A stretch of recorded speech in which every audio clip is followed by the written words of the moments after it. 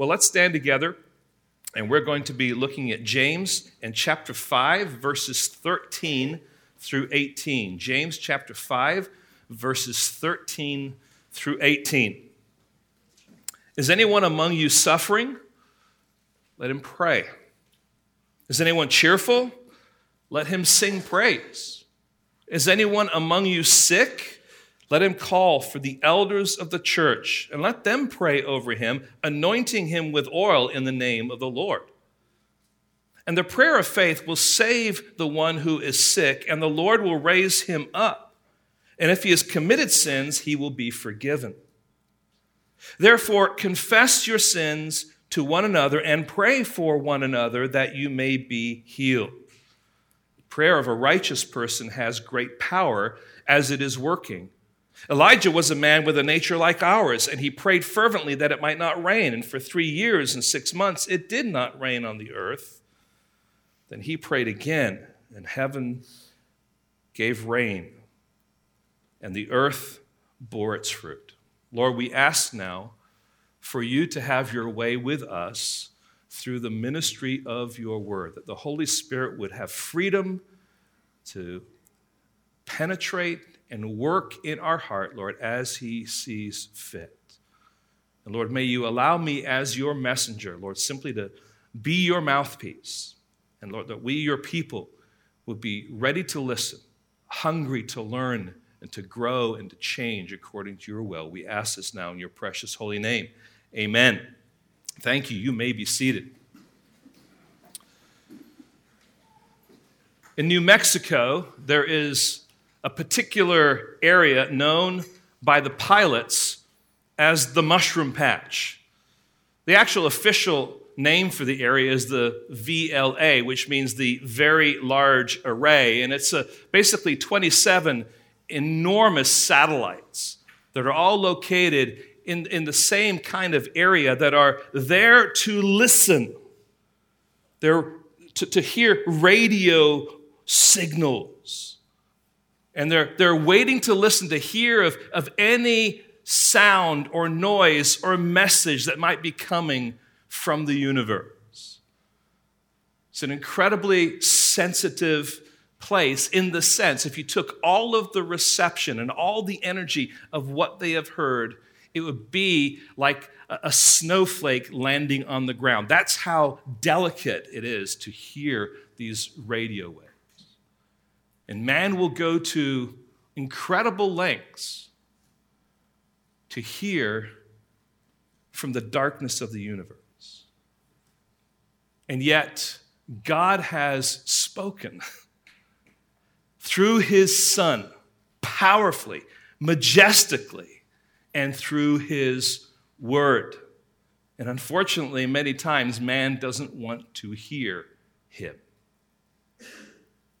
Now, friends, what we find in 2 Peter chapter 1, verse 19 is this. We have the prophetic word more fully confirmed, talking here about the word of God, to which you will do well to pay attention as a lamp shining in a dark place until the day dawns and the morning star rises in your hearts. We have it. It is other translations say, a more sure word of prophecy. And not only does God want to speak, but God also himself has a VLE, a very large ear.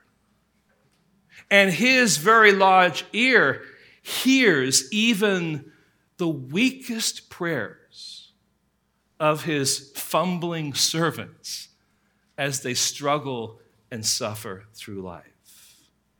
God hears. My friends, that's so important.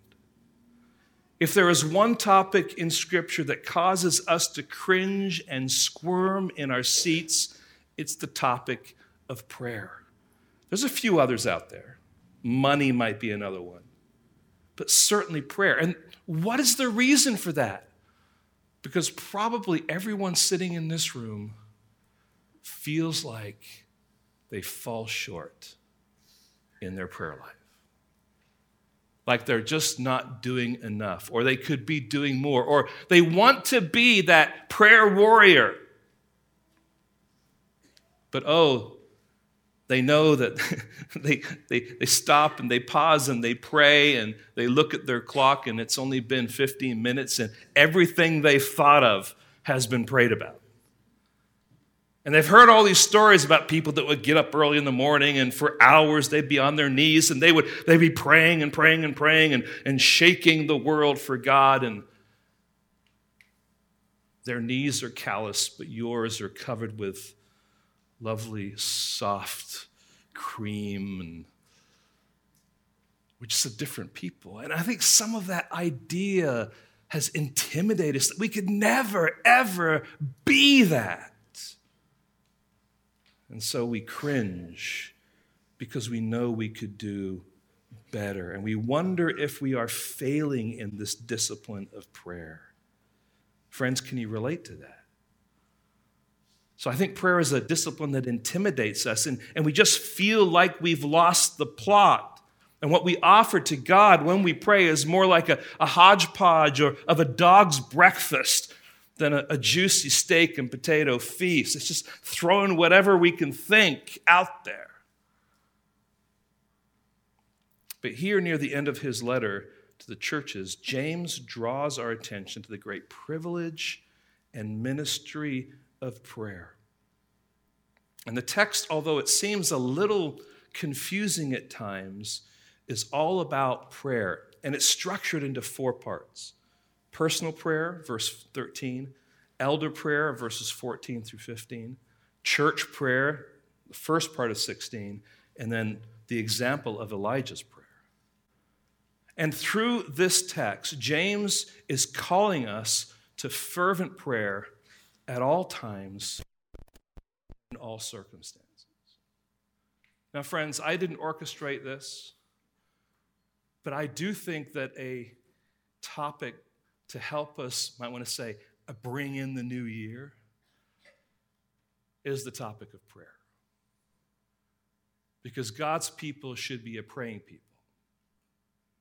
And we should be working at our prayer together as a body, as a people, and then personally in our walk with God. And so allow this to be an opportunity for you to be helped.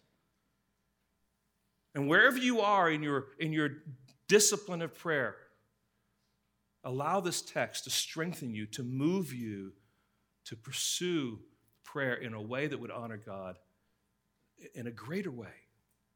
So let's first of all look at the prayer of individuals. And what we have here really is a general principle. Where do you go to when you are suffering physically? Something's happened quickly. You pick up the phone, you call 911, and the ambulance comes. You know when there's an emergency, you know where to turn, and you know that the ambulance is going to get there, and you're hoping that the people there are going to help you, and you get to the hospital. It's second nature for us to seek emergency medical treatment for physical symptoms. Yet, it's not unusual for us to completely ignore the path of prayer that God offers for us for our spiritual struggles. Let's look at verse 13. Is anyone among you suffering? Let him what? Let him pray. Is anyone cheerful? Let him sing praise. Let's first of all look at this first part. When times are difficult, we're called to pray.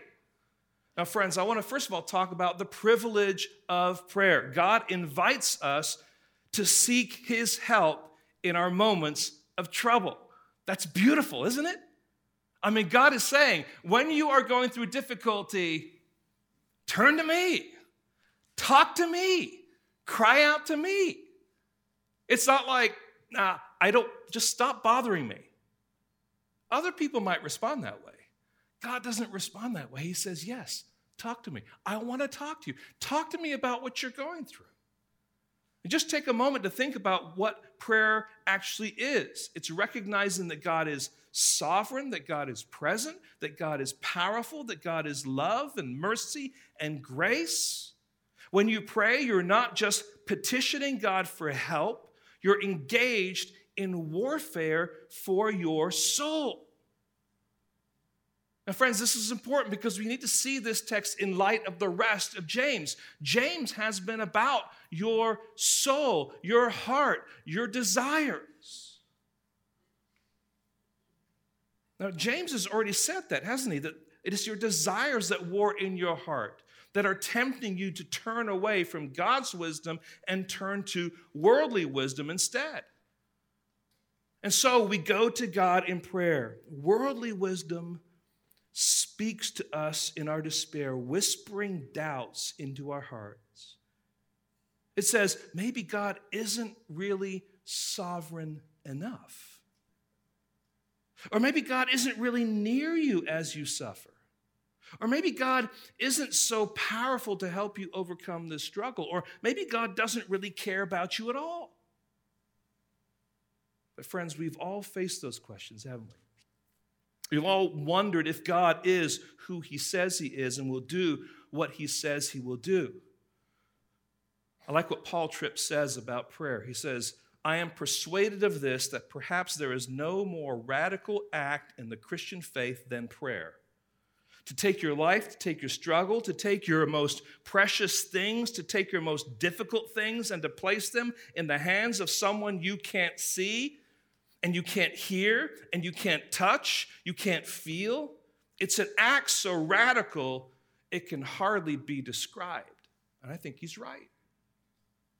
It's a radical thing, but it's also a Christian right that he has given us because of Christ. One of the great blessings we have as followers of Christ is to come boldly to the throne of grace and bring our petitions before him. So prayer is an expression of what we actually believe about God and about what God has promised. Do you believe that God is sovereign, that he's present, that he's powerful, that he's loving, that he's merciful, that he's gracious? If so, you will come running to him when you're gripped by a trial or some kind of suffering. The question is, do you believe that God is who he says he is? The question is, do you believe that God will do what he says he will do? So this is the privilege of prayer that has been given to all believers. And be thankful for that. Be in awe of that. Don't neglect it. Secondly, there's the problem of suffering that comes out here. What kind of suffering is James referring to in verse 13? Is it physical pain, illness, or loss? Is it emotional pain, mental distress, or anxiety? Is it spiritual suffering? And I don't know about you, but as we've been working through the book of James, I have kind of felt like I've been in a boxing match. And James has been kind of maneuvering in this boxing match, and he knows exactly how to give sucker punches. And every one of these texts, it's like, boom, Rod, here you go. You need to see this. This is you. I know you're preaching this for your congregation, but this is for you. And it's for everyone who's there. And each time, it's just like, he's just hitting us. He's hitting us. This has been hard work. He exposes my guard and comes with violent punches to make his point. Let's just review some of this book. He's saying, I need to grow up. I need to be steadfast while facing trials. I need to fight against being double-minded, having my feet in both worlds. I need to stop blaming God for my sin. I need to start seeing God as the dispenser of good gifts from my benefit and for his glory.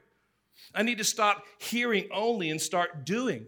I need to stop being partial in my attitude toward people. I need to stop saying that I have faith and start showing that my faith is real by my works. I need to control my tongue. I need to stop embracing worldly wisdom and receive the implanted word of God's wisdom, the wisdom from above. I need to see my worldliness for what it is and weep and mourn over my sin. I need to stop speaking evil against my brothers and especially the law. I need to stop boasting about what I'm going to do tomorrow. I need to stop longing to be like the rich who will face God in judgment. I need to stop being impatient and place myself under God's sovereign care. And friends, all of these arenas are arenas where we need God's help. We're desperate for his help. And we need to come running to him in prayer. So that there's great logic in what James is doing here as he starts now to land the plane, so to speak, and finish out his letter. Friends, the kind of suffering that James is talking about is not just physical, but it's also spiritual. Early in the chapter, if you remember, he takes up the case of people who are being oppressed, taken advantage of, or being treated unfairly. He talks about the Old Testament prophets who suffered because they were speaking God's truth. He uses the example of Job as one who was patient, but he suffered physically, emotionally, and spiritually. So taken together, these examples give us the picture of someone who is spiritually exhausted, completely overwhelmed, weak, weary, carrying an unbearable load. The question is, are you suffering in any of these ways? I know some of you are. If you are, what does the Bible call you to do about it? I love what John Bunyan said. He says, you can do more than pray after you've prayed. But you cannot do more than pray until you've prayed. You can do more than pray after you've prayed. But you cannot do more than pray until you've prayed. Prayer is the emergency 911 call you need to make when trouble comes. The other option, friend, is taking your suffering in your own hands, turning it over and over again, growing more anxious with every determination to do something, and ultimately standing alone in the fight. Why do that when you can pray? So, when times are difficult, pray. Then, when times are good, praise. We may not see it this way, but praise is just another form of prayer. I mean, that's what happened this morning. When we're singing these songs, hopefully we're not just saying, oh, I love the melody here. It's so good to sing this melody. The point of our singing in the morning and afterwards is not just to, make our voices sound good, and they did, but they are to channel us in such a way that we are praising God. We're saying things to God by virtue of our praise, and that is prayer. We're living, friends, in a sin-cursed world, in a world that is full of suffering, injustice, prejudice, warfare, tongue-lashing, impatience, arrogance, insecurity. And because of the fall, it is a world where nothing operates perfectly in the way it was intended. And it's a world where every human being is flawed because of sin and is in some way causing damage to others because of that sinfulness. In fact, it's a world where that is groaning. It's waiting for redemption. Friends, in the midst of all that trouble, all that suffering, all that heartache and discouragement, there are times of joy. And so when we gather together, we sing praises because we're joyful that even in the midst of a sin-cursed world, we are still blessed and guided and helped and sustained by God. So we praise, and we have much to praise him for. So friends, when you and I have a reason to be cheerful, it is only because of the grace of God. It is God who gives us his creation as an opportunity to step away from the toil of life. And for me, that's just if I'll use the word therapeutic thing. Sometimes it's just great to get out of the thing you're in and just go out and look at some waves coming in. And you're reminded, even in this sin-cursed world, there is beauty. And God is in control of all that. It is God who provides light in the darkness. It's God who protects us from all the dangers in the broken world. It is God who intervenes to stop us hurting ourselves. It is God who orchestrates the events in the hearts of others that produce the blessing we receive. Truly, it is God who is the reason for our joy in this broken world. And friends, that's why we sing praises to God. Why? Because we know that our blessings, our joy, our comfort, our fight is securely in the sovereign hand of God, that every good and perfect gift comes from above. Every day, God's hand of restraint, protection, and care is upon us.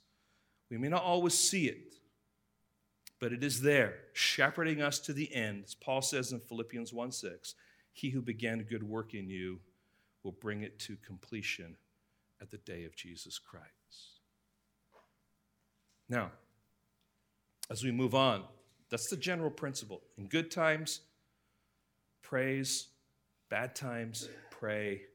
This is how we live our lives. This is how we pursue Christ in a general way on a personal level. But then he brings in an example. And here we see the prayer of elders being fleshed out among the people of God. Again, let's read verses 14 through 15. Is anyone among you sick? Let him call for the elders of the church and let them pray over him, anointing him with oil in the name of the Lord. And the prayer of faith will save the one who is sick, and the Lord will raise him up, and if he has committed sins, he will be forgiven. Now, one of the ways, friends, that we have drifted in our churches is to embrace the individualistic spirit of our age, which results in the privatized Jesus and me religion. It's the kind of worldview where we prize privacy, we prize individualism, and as a result, we lose out on the God-given resources at our disposal when we're facing times of struggle. If you're a Christian, you're called to be part of a church. It's part of your calling. That's what God commands you to do. You are a part of a church universal, yes, we know that, but you link yourself up with a church local. And a privatized Jesus and me religion values the freedom to bounce around from church to church, which is not a biblical paradigm. And if you're a Christian, not only are you to be a part of a local church, you are to identify yourself fully with the local church, and we call that church membership. So that's when people say, I want to settle in now with this group of believers under this kind of leadership and partner with them in ministry for the glory of God. And that means then, as you do that, that you recognize that you have a responsibility to that local church, but that local church then also has a responsibility to care for your soul. And one of the blessings that comes with that is the ministry of elders to the flock that God has put under their care. But see, this kind of individualistic Christianity, which was rampant here in California in particular, does not benefit from that kind of ministry. And friends, I want to encourage you, if you have not taken the step of membership, keep plugging away and go through the process. If Gateway is where God has you, let's shore that up so that this reality can be solidified and the partnership can be realized in a more formal way. Now, friends, the position of elder is not simply a position of leadership. I know in many churches that's all it is. It's a position, however, of responsibility for care and oversight of the flock. It is fueled by the love for the body and is consumed with the desire to shepherd that body faithfully before God. So elders stand before God with the responsibility of caring for the flock. And they do that with joy. So it involves prayer, counseling, teaching, comforting, and caring. Here at Gateway, right now we have 3 elders, and we seek to take our eldering seriously. Now recognize we're imperfect men, but called by God because we've been recognized by the church, ordained by God, and taken this mantle of responsibility to care for and shepherd the flock of God. And so here James brings up a question, doesn't he? Is anyone among you sick? Let him call for the elders of the church. Now, friends, there's a little bit of a controversy and some theological interpretations that we're going to have to deal with in these next couple of verses. And I'm going to be very, very frank about what I believe Scripture is saying based on the context And hopefully you'll be able to go home and search this out for yourself. But friends, this is a beautiful picture of the leadership of the church taking care of one of its sheep. Let's just kind of jump in. What is meant by this word, sick? The sick brother or sister here we're talking about. Well, the word literally means to be without strength or to be worn out. And so it can be understood in a couple of different ways. First, that what Paul has in mind here is the kind of suffering that takes place when people are abused, the recipients of injustice and persecution, which is what he has just been talking about. Second, that Paul is emphasizing some kind of extreme sickness.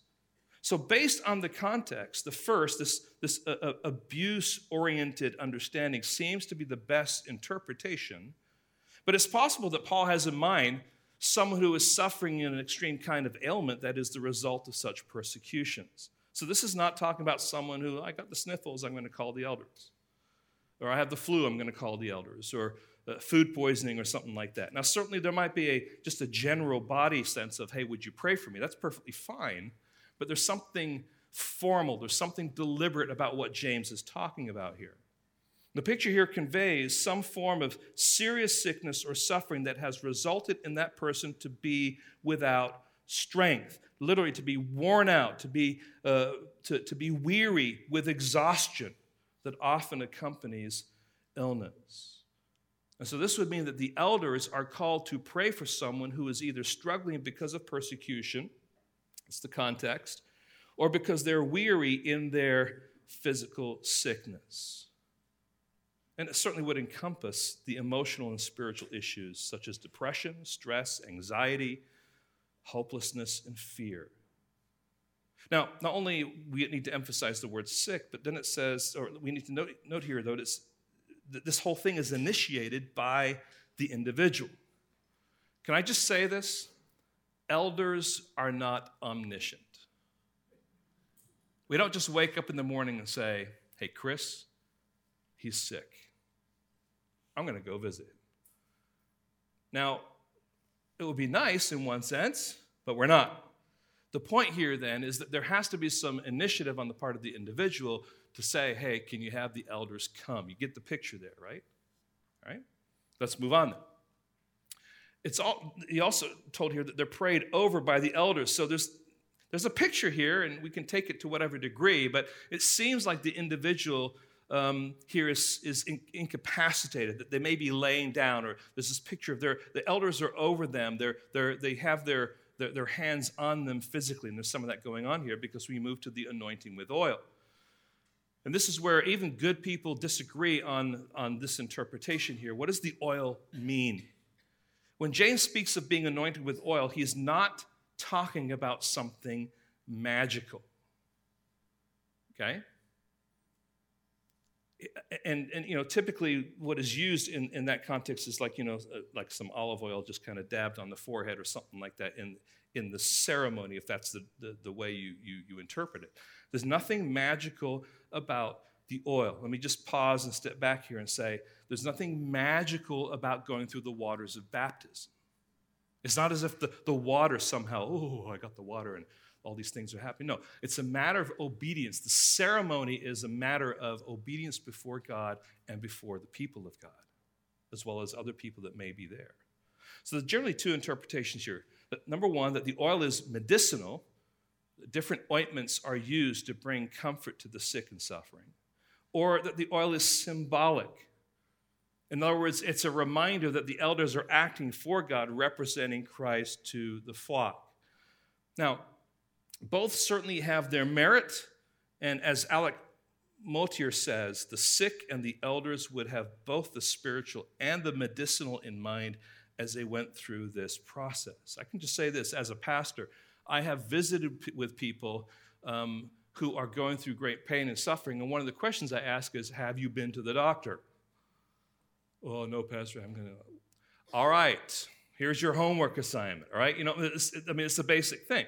And back in Paul's day, one of the things they would do is use oils to help soothe the person's body, okay? So there can be the aspect here of making sure that the physical is being attended to as well as the spiritual. There may also be some symbolic representation. So I think both kind of have their merit. My inclination is this is talking more about the physical, medicinal side of things. All right? Now, the elders then are called to pray for the sick brother or sister. Notice, though, that there is this thing called the prayer of faith. As we look at verse 15, we must again be careful to not fill the text with our own ideas or the ideas of a particular kind of tradition. Look at verse 15 again. And the prayer of faith will save the one who is sick, and the Lord will raise him up, and if he has committed sins, he will be forgiven. So this verse, friends, has had some unfortunate misinterpretations. And the first one I want to make sure that we identify here is this. Unfortunately, this text has been used by the Catholic Church as the basis for their last rites. Now, what are last rites? It's the idea for the Catholic priest to come and find that individual and lead them through prayer, communion if possible, hopefully restating the creed in order to remove any lingering sins a person may have so that they will have a better chance of getting into heaven. But friends, that is a tradition that has been imposed on the text. That is not what the text is saying. And not only that, it betrays the basic understanding of what is called progressive sanctification, or understanding of what actually happens in the gospel. When we receive the glorious gospel of Jesus Christ, we are saved. We are reconciled to God through Jesus Christ. There is no more prayer that is necessary for our eternal salvation because our sins, past, present, and future, are all paid for by the blood of Jesus Christ.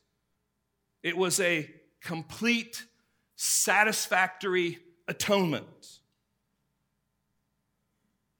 To add to the bondage of having last rites or the panic of not having last rites is an injustice to anyone who has truly been radically called into the family of God. We're not saved by our works, but by the blood of Christ. Hear this. When God is looking down at you as a believer, he's not looking at you and he's not looking at your sin. Why? Because the righteousness of Christ covers that. The blood of Jesus Christ has paid for that. We come before God on the merit of Christ and his righteousness. So this is where the Roman Catholic Church is confused in its theology and where the church's tradition inserts interpretation into a text which is not saying or teaching their traditional or doctrine. And this is what happens when you come to a passage and you take it in isolation. You don't look at the context. You don't see what's going on. So friends, it's not a reference to last rites, as there is no need for last rites. True believers have been saved fully and completely and will enter heaven immediately upon their death. There's no purgatory. There's no holding tank where you need to work off your sin.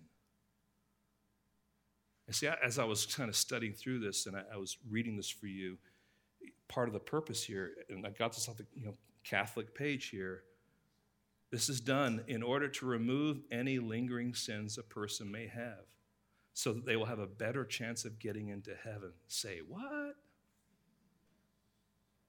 Friends, there's a problem there. So this is not talking about last rites. Secondly, this is not what the charismatic and Pentecostals believe, claim, that everyone can be healed if they pray with enough faith. Of course, one of the questions there is, how much is enough? I mean, how many times do you have to say, I believe, I believe, I believe, I believe, I believe? Oh, you did it 4 times. You should have done it 5 times. I'm not going to give it to you. You didn't do it enough. My friends, that's just nonsense. As if faith was a commodity. And if you pray and you're not healed, that's evidence that you have a lack of faith. That's what they would teach. Now, some of you I know have been a part of the context of that kind of thinking. That was my heritage growing up. So I know this personally. And I know friends who have had born with physical deformities, who were grabbed by Pentecostals and said, if you only have enough faith, God can change this. And it was devastating for that person. Friends, the misuse of this text results in a double misery for the person who is suffering or chronically ill. They suffer with their original problem, and then they are forced to suffer the stigma of insufficient faith. See, this side of the room, you guys have insufficient faith. This side of the room, you have faith, right? You see what's happening in the church when we do that. Again, it's a distortion of what Scripture teaches. Friends, I just say this. Oh, the bondages that we put on people because we're not being careful to study the Word of God in its context. Right? Now, there's three problems with the charismatic Pentecostal thinking. First, it forgets that God numbers our days. It forgets that God numbers our... Everyone's going to die. And quite frankly, that's okay. Because this world is not my home, I'm just a passing through, right? This is a temporary breath. This is a temporary vapor. We're preparing ourselves for eternity at God's appointed time. So now, no amount of faith will change God's plans. I mean, it's not like God is up in heaven and he's saying, oh, you have some faith, I'll give you a couple more years. No. Scripture is clear, secondly, that men of great faith were not healed of their illnesses. Paul performed miracles, but did not heal his associates who had physical struggles. What does he tell Timothy? Take some wine for your stomach. It's not exactly the same thing that you would hear at a healing, gathering. Trophimus is left in Miletus. Why? Because he was sick, Paul says. Well, you should have just healed him, Paul. Epaphroditus was ill, near to death. And the Lord never relieved Paul's thorn in the flesh, whatever that may have been. And third, friends, James is not promising universal healing in this life. The word save can mean physical or spiritual deliverance. The Lord will save his children either in this life after the prayer of the elders, or they will rise bodily on the last day when the Lord raises the dead. Now, friends, that's stuff that we know as believers, that God is at work. But we get caught up because sometimes we get so consumed with the now.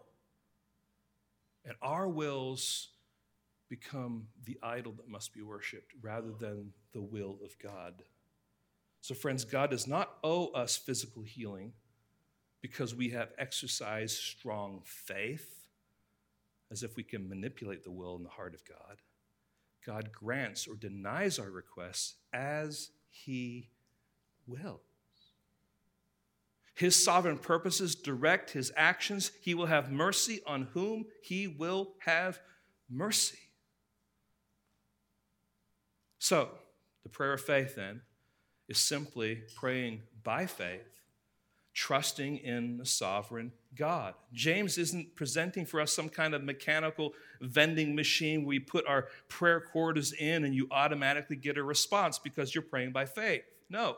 True faith trusts in the sovereignty of God. It rests in a God who is completely in control and orchestrating our lives according to his will. He knows what is best.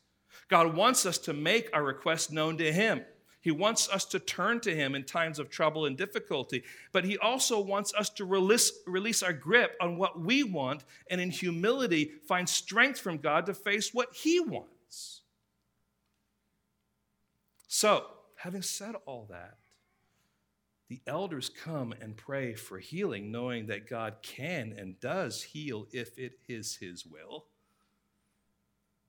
Because they care for the individual, they know that healing may not be God's design.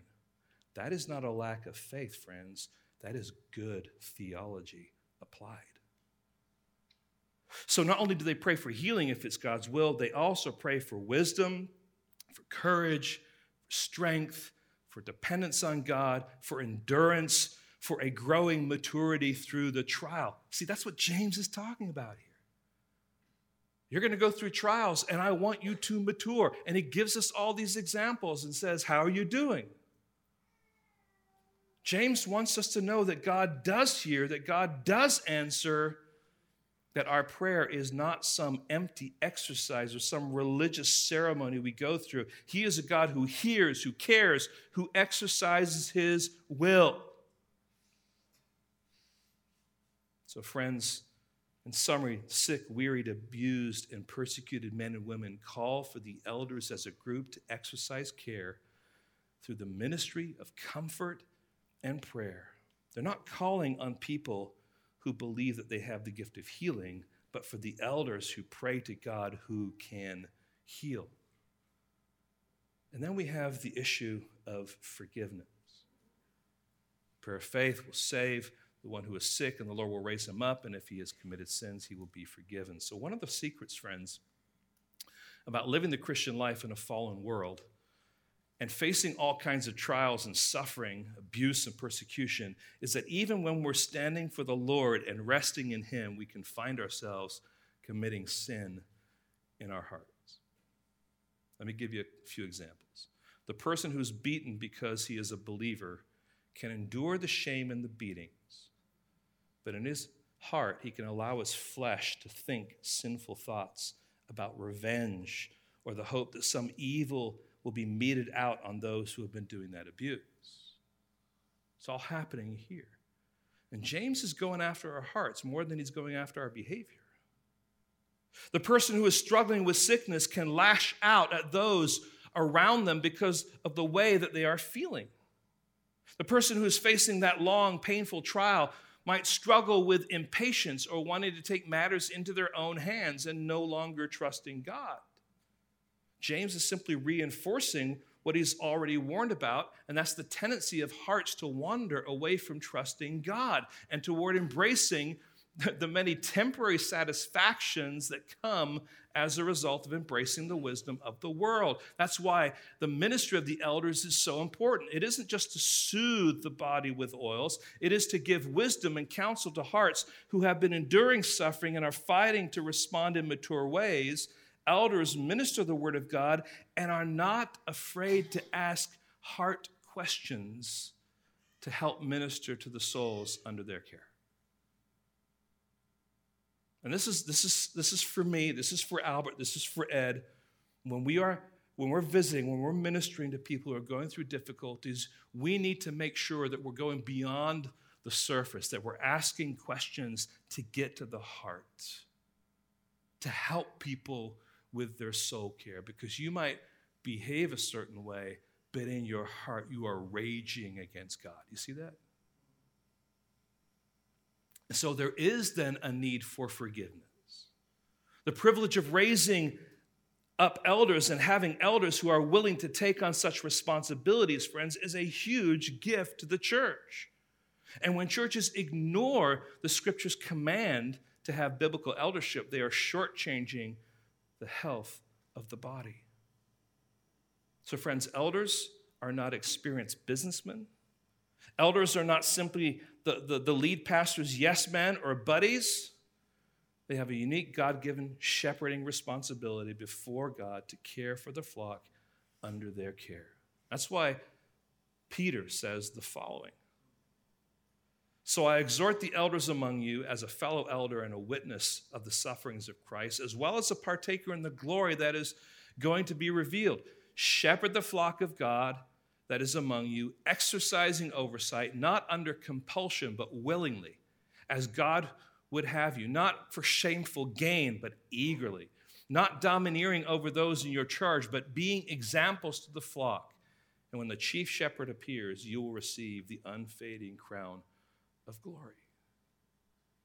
That's the attitude, then, that elders should have. So we've seen the prayer of the individual, the prayer of the elders. Now we want to consider the prayer of the body.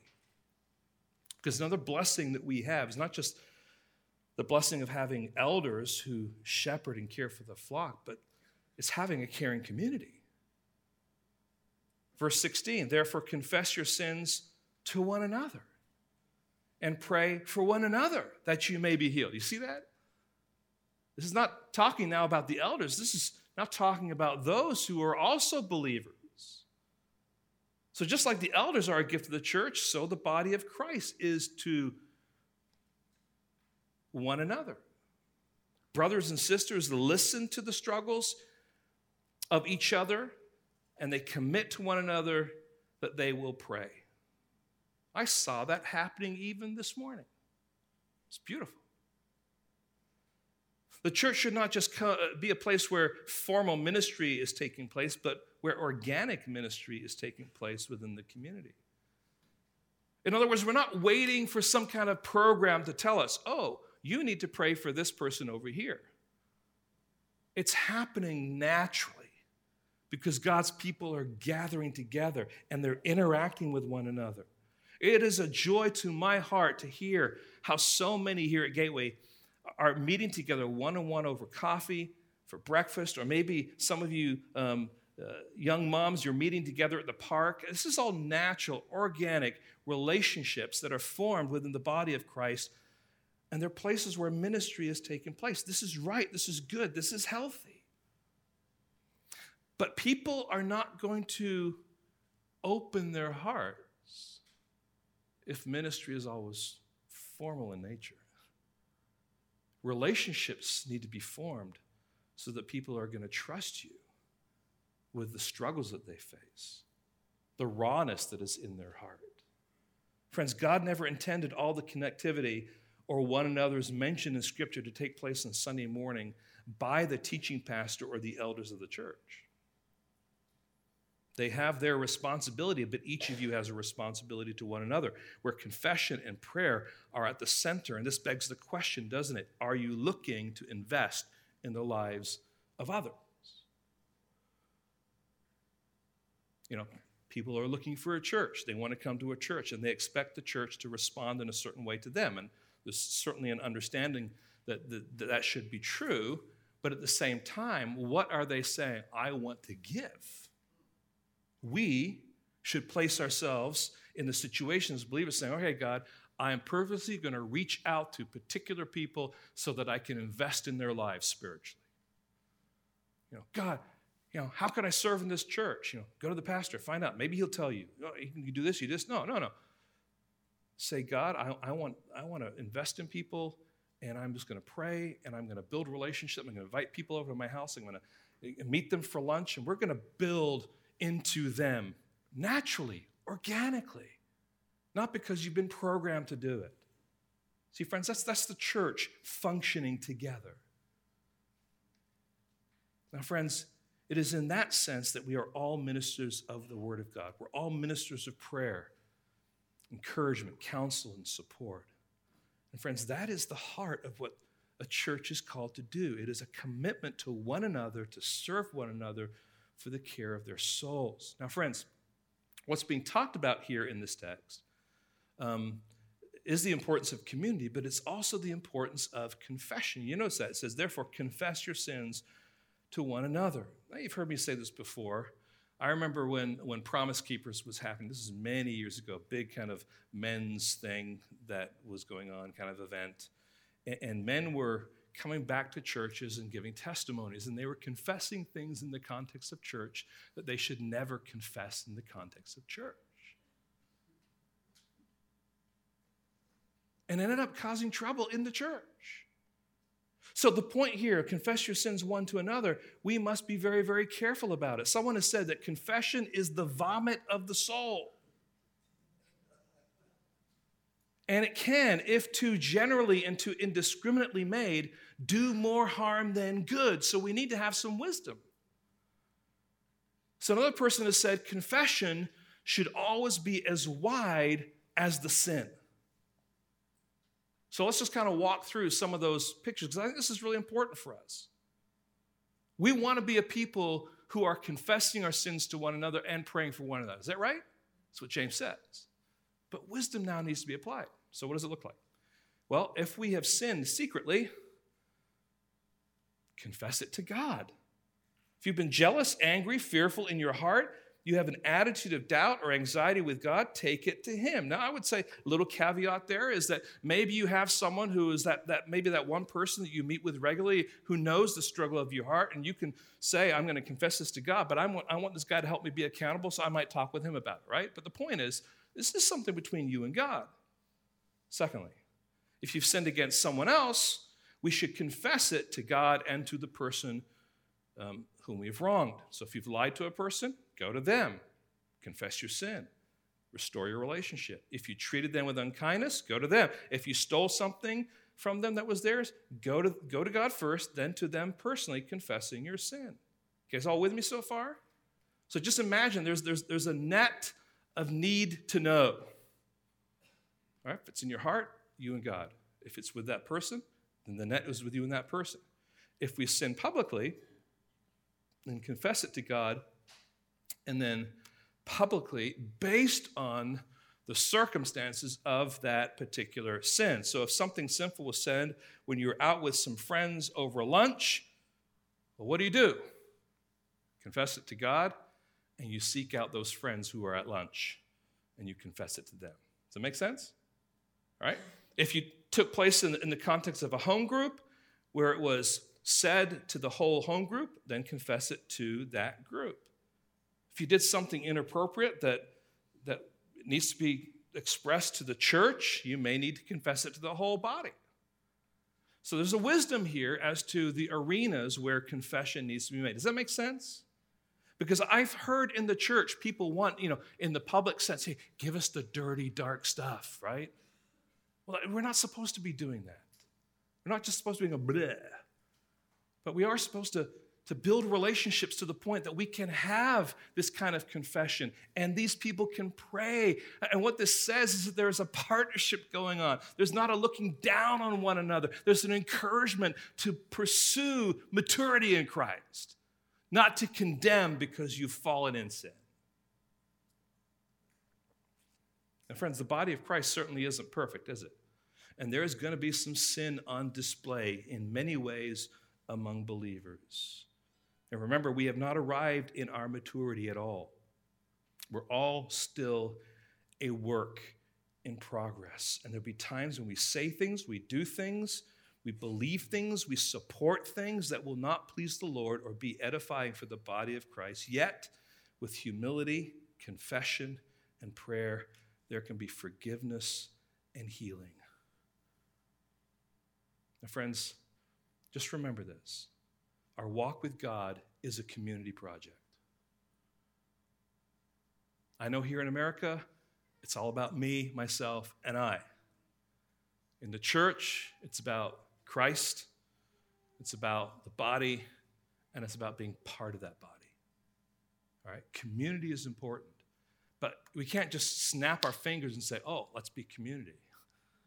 Community has to be built, and it takes time, and it takes trust, and it takes reinforcement because people have confessed and they've been treated in a godly fashion to encourage them in their spiritual growth. So that's the prayer of the body. The prayer of individuals, the prayer of the elders, the prayer of the body. It's a caring community. Isn't that beautiful when the church is doing that? Then we have the prayer of the righteous. Here we have a scriptural encouragement. Notice we begin at the end of verse 16. The prayer of a righteous person has great power as it is working. Elijah was a man with a nature like ours, and he prayed fervently that it might not rain. And for 3 years and 6 months, it did not rain on the earth. Then he prayed again, and heaven gave rain, and the earth bore its fruit. Now, we might be thinking to ourselves, even before we came to this text, I'm a pretty average follower of Christ. Certainly my prayers won't be as powerful as the pastors or one of the elders. And James wants to put that thought to rest. So he front ends, I'm jumping ahead here. And so what he does is he brings our attention to a man we know as a prophet of God who had actually experienced some incredible displays of God's power. And that man is Elijah. But notice that James doesn't mention that Elijah was a prophet. Now, I understand he didn't have to, but I think there's something about that. He front ends his words about Elijah by saying he was a man with a nature like ours. What he's doing is he's kind of leveling the playfield. We are all the same. That's what he's saying. You're a follower of Christ. You are just like Elijah. He wants us to rid ourselves of this super Christian mentality when it comes to the characters God used in Scripture. He wants us to see that they were ordinary men and women just like us. And when we reflect on Elijah, we need to reflect honestly and truthfully. We need to remember that in his life, there were moments of great courage. When he took on the prophets of Baal, what an incredible display of God's power. And what a way he stood in front of all those prophets. But there were also moments when he panicked and ran for his life. There were moments when Elijah believed that God could do just about anything, and then there were other moments when he is experiencing suicidal depression, saying to God, if you really love me, take my life. And the reality is we are often very selective in how we view things. And we need to recognize that these great characters in the Bible are human people just like us. The only one that would be an exception, of course, would be the Lord Jesus Christ himself. In the sense he's like us, but he didn't fail and fall like we do. So James wants us to see three things. I'll highlight it. We've already kind of talked about it. First of all, Elijah was a man just like us. He was a righteous person, someone who was declared righteous and seeking to honor God. Remember earlier James said, you do not have because you do not ask. You ask and do not receive because you ask wrongly to spend it on your passions. And so part of, I think, the dynamic here is saying, here is a righteous person who's seeking to honor God. He's imperfect, he's a man, but his weather vane is pointed in the right direction. He ultimately does want to honor God. Secondly, Elijah prayed when difficulty came. When difficulty came, he turned to God in prayer. He prayed that the rain would stop, and it did for 3.5 years. He prayed again, and the rain came and gave blessing to the earth. He prayed, and he prayed again. And that is what James wants us to see. From his position of weakness, Elijah prayed, and so should we. Third, Elijah prayed fervently with energy. So it wasn't just a ceremony he went through. They weren't just some kind of an incantation or something like that. He's praying from the heart. The prayer of a righteous person has great power in its working. So a righteous person, a person just like Elijah, who is just like us, is that righteous person, has great power in its working. In other words, do you believe? He's not just going through some ritual or ceremony. Secondly, he believes in the power of God, that God can answer his prayer. Do you believe that God can? Do you believe in the sovereignty of God, that he knows the best answer to his prayer? But he believes that the power is not in his prayer, but is in God. And that's a distinction, friends, that we need to understand. The answer for prayer is not the power of my prayer, but it's the power of God to do what he desires to do according to his will in answer to that request.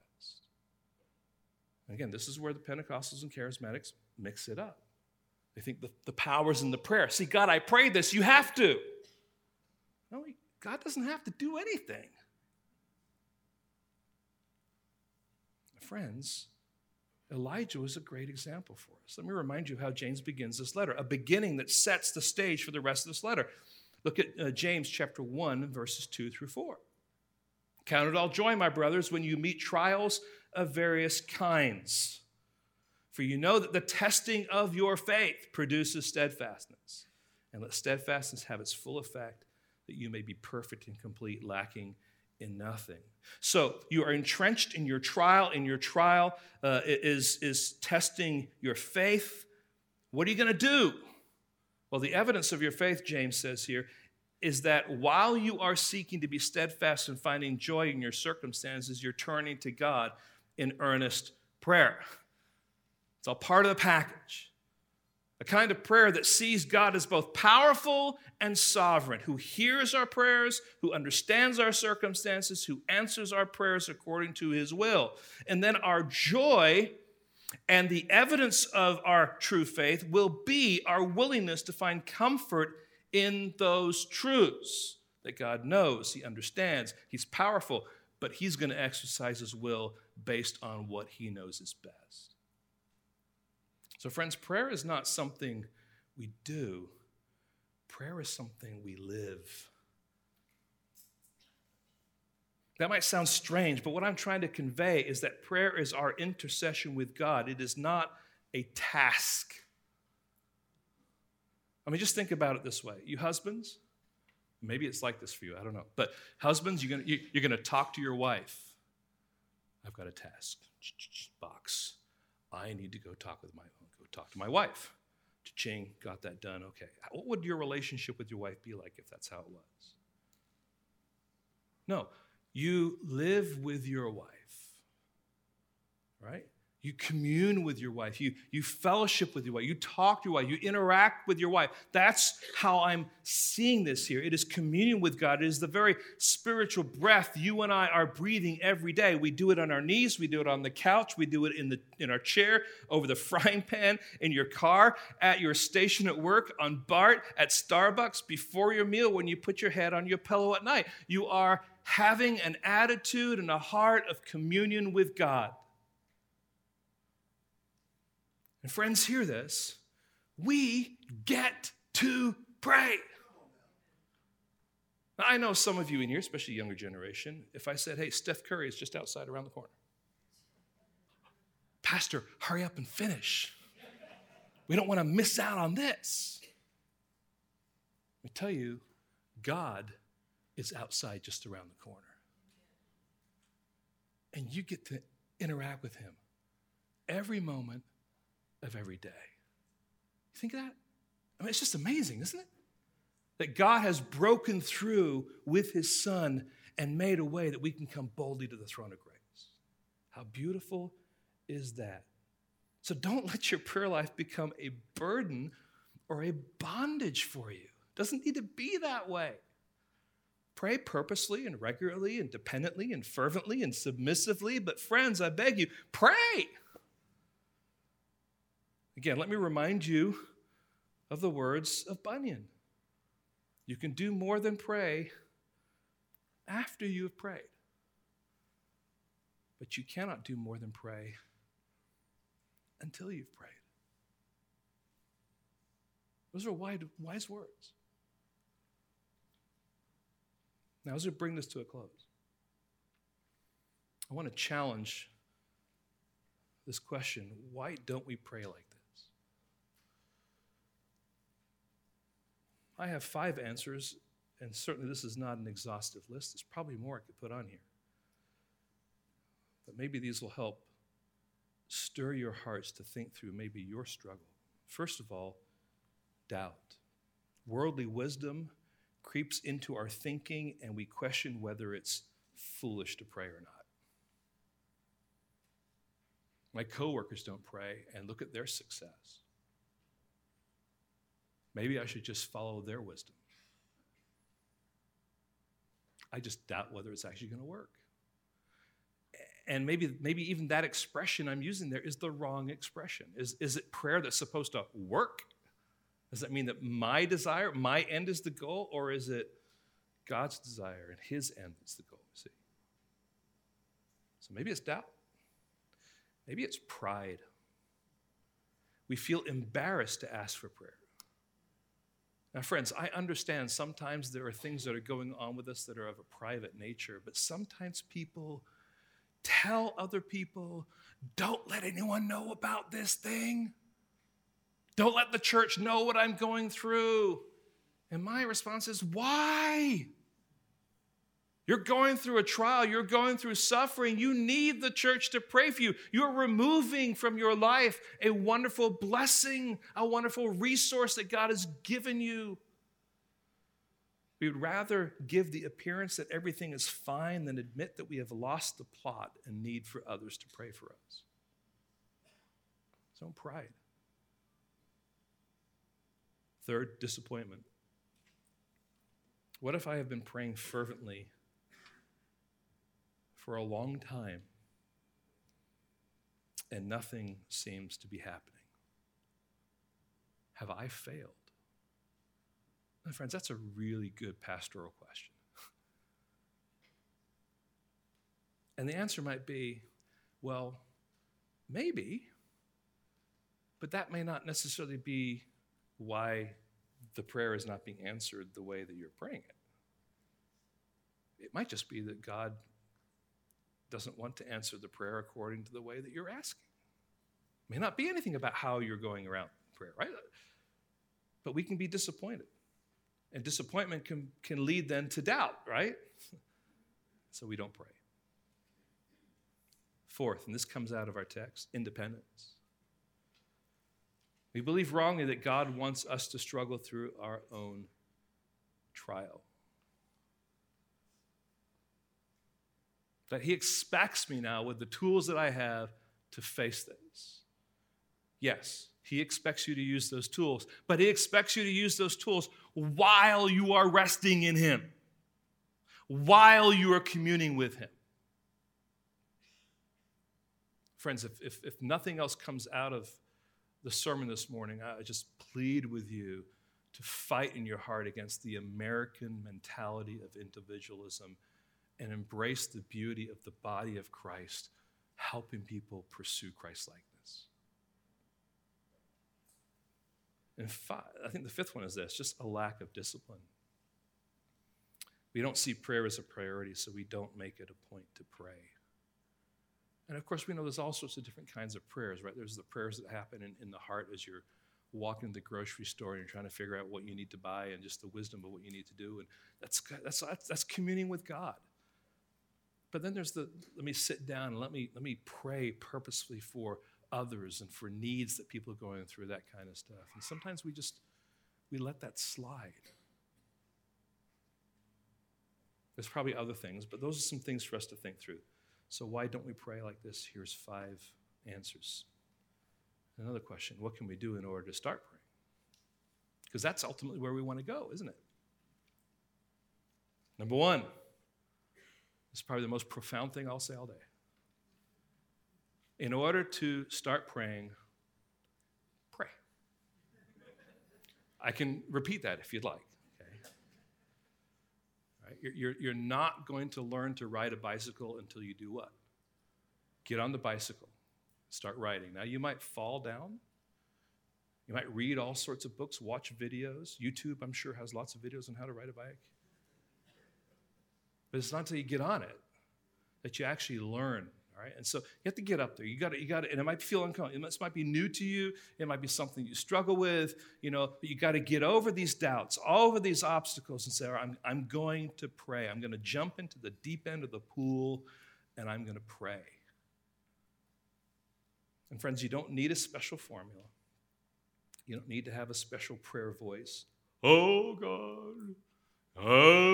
As if somehow God hears you better when you do that. No. See, this is the thing. Prayer is the privilege and the joy of every believer to come to God and to praise him, to confess sins, and to commune with him. We don't do that formally. I mean, certainly there can be some formality about it when you consider who we're praying to, but there's a genuineness, there's an openness about that. So just talk to God about the things you're facing and ask him for help. It's a place to begin. Secondly, meditate on the scriptures. And as you meditate on the scriptures, allow what God is revealing to you in those scriptures to be the basis of your prayer. Right? So if you come to church and we go through a passage, use that as you open maybe your own personal devotions, assuming that that's a habit that you have. Read God's word. Allow what God is teaching you. Use that as a source of prayer to say, God, what you're revealing here is what I want to be. Lord, help me to do what it is you're calling me to do. That's prayer. But it's coming from the scriptures, and you're interacting with the scriptures. And that's going to direct how you go. Right? Third, pray with others. Now, I've been in different churches, and I've been in different places, and been in different kind of contexts of prayer. Now, you probably can relate to this. When I was a young guy training for ministry, I was serving at a church that was a really small kind of country church in North Carolina. And it was my first, I think, couple of Sundays there. And we went into the room to pray. And the room to pray was basically a shed they had put together, right? Because the church met in a single wide trailer. So we're in this thing. And I'm like, all right, what are the prayer requests? We went through prayer requests. All right, let's pray. And everyone started praying out loud at the same time. And I was like, this is different, right? It was just strange. That's culture. It's not unscriptural. I'm just saying, it's just culture. It's different. I do think, though, when you sit down or you're on your knees or you're gathered with people and you hear other people pray, that you learn what drives their prayer and what's important in their prayer. And you learn how to pray. So one of the things you can do if you want to grow in this area is seek out another mature person that you think, this person might be a help to me. And just say, would you pray with me? And you can offer your simplified prayer that you're not sure about. And you can allow them to model what prayer can look like. It's a beautiful thing. The last one is this: read about prayer. I mean, read it from the Word of God, but there are some good books that are out there about prayer. But in other words, be a student of prayer. Grow in your prayer. And friends, this will be a discipline that will be rich. Now, friends, if we can go into 2020 with the right eyesight, right? Of course, every pastor is using 2020 this Sunday, right, as they're going into next year. You have to, if you're a pastor, take advantage of that. And one of the ways that we do that is to see clearly through prayer. Now, I just want to challenge you to consider your own walk with God and the place of prayer in that walk and what God is calling us to be individually, as elders, and as a church, to carry out this responsibility of prayer that God has given us, the great privilege of prayer. Let's go to Lord now in prayer.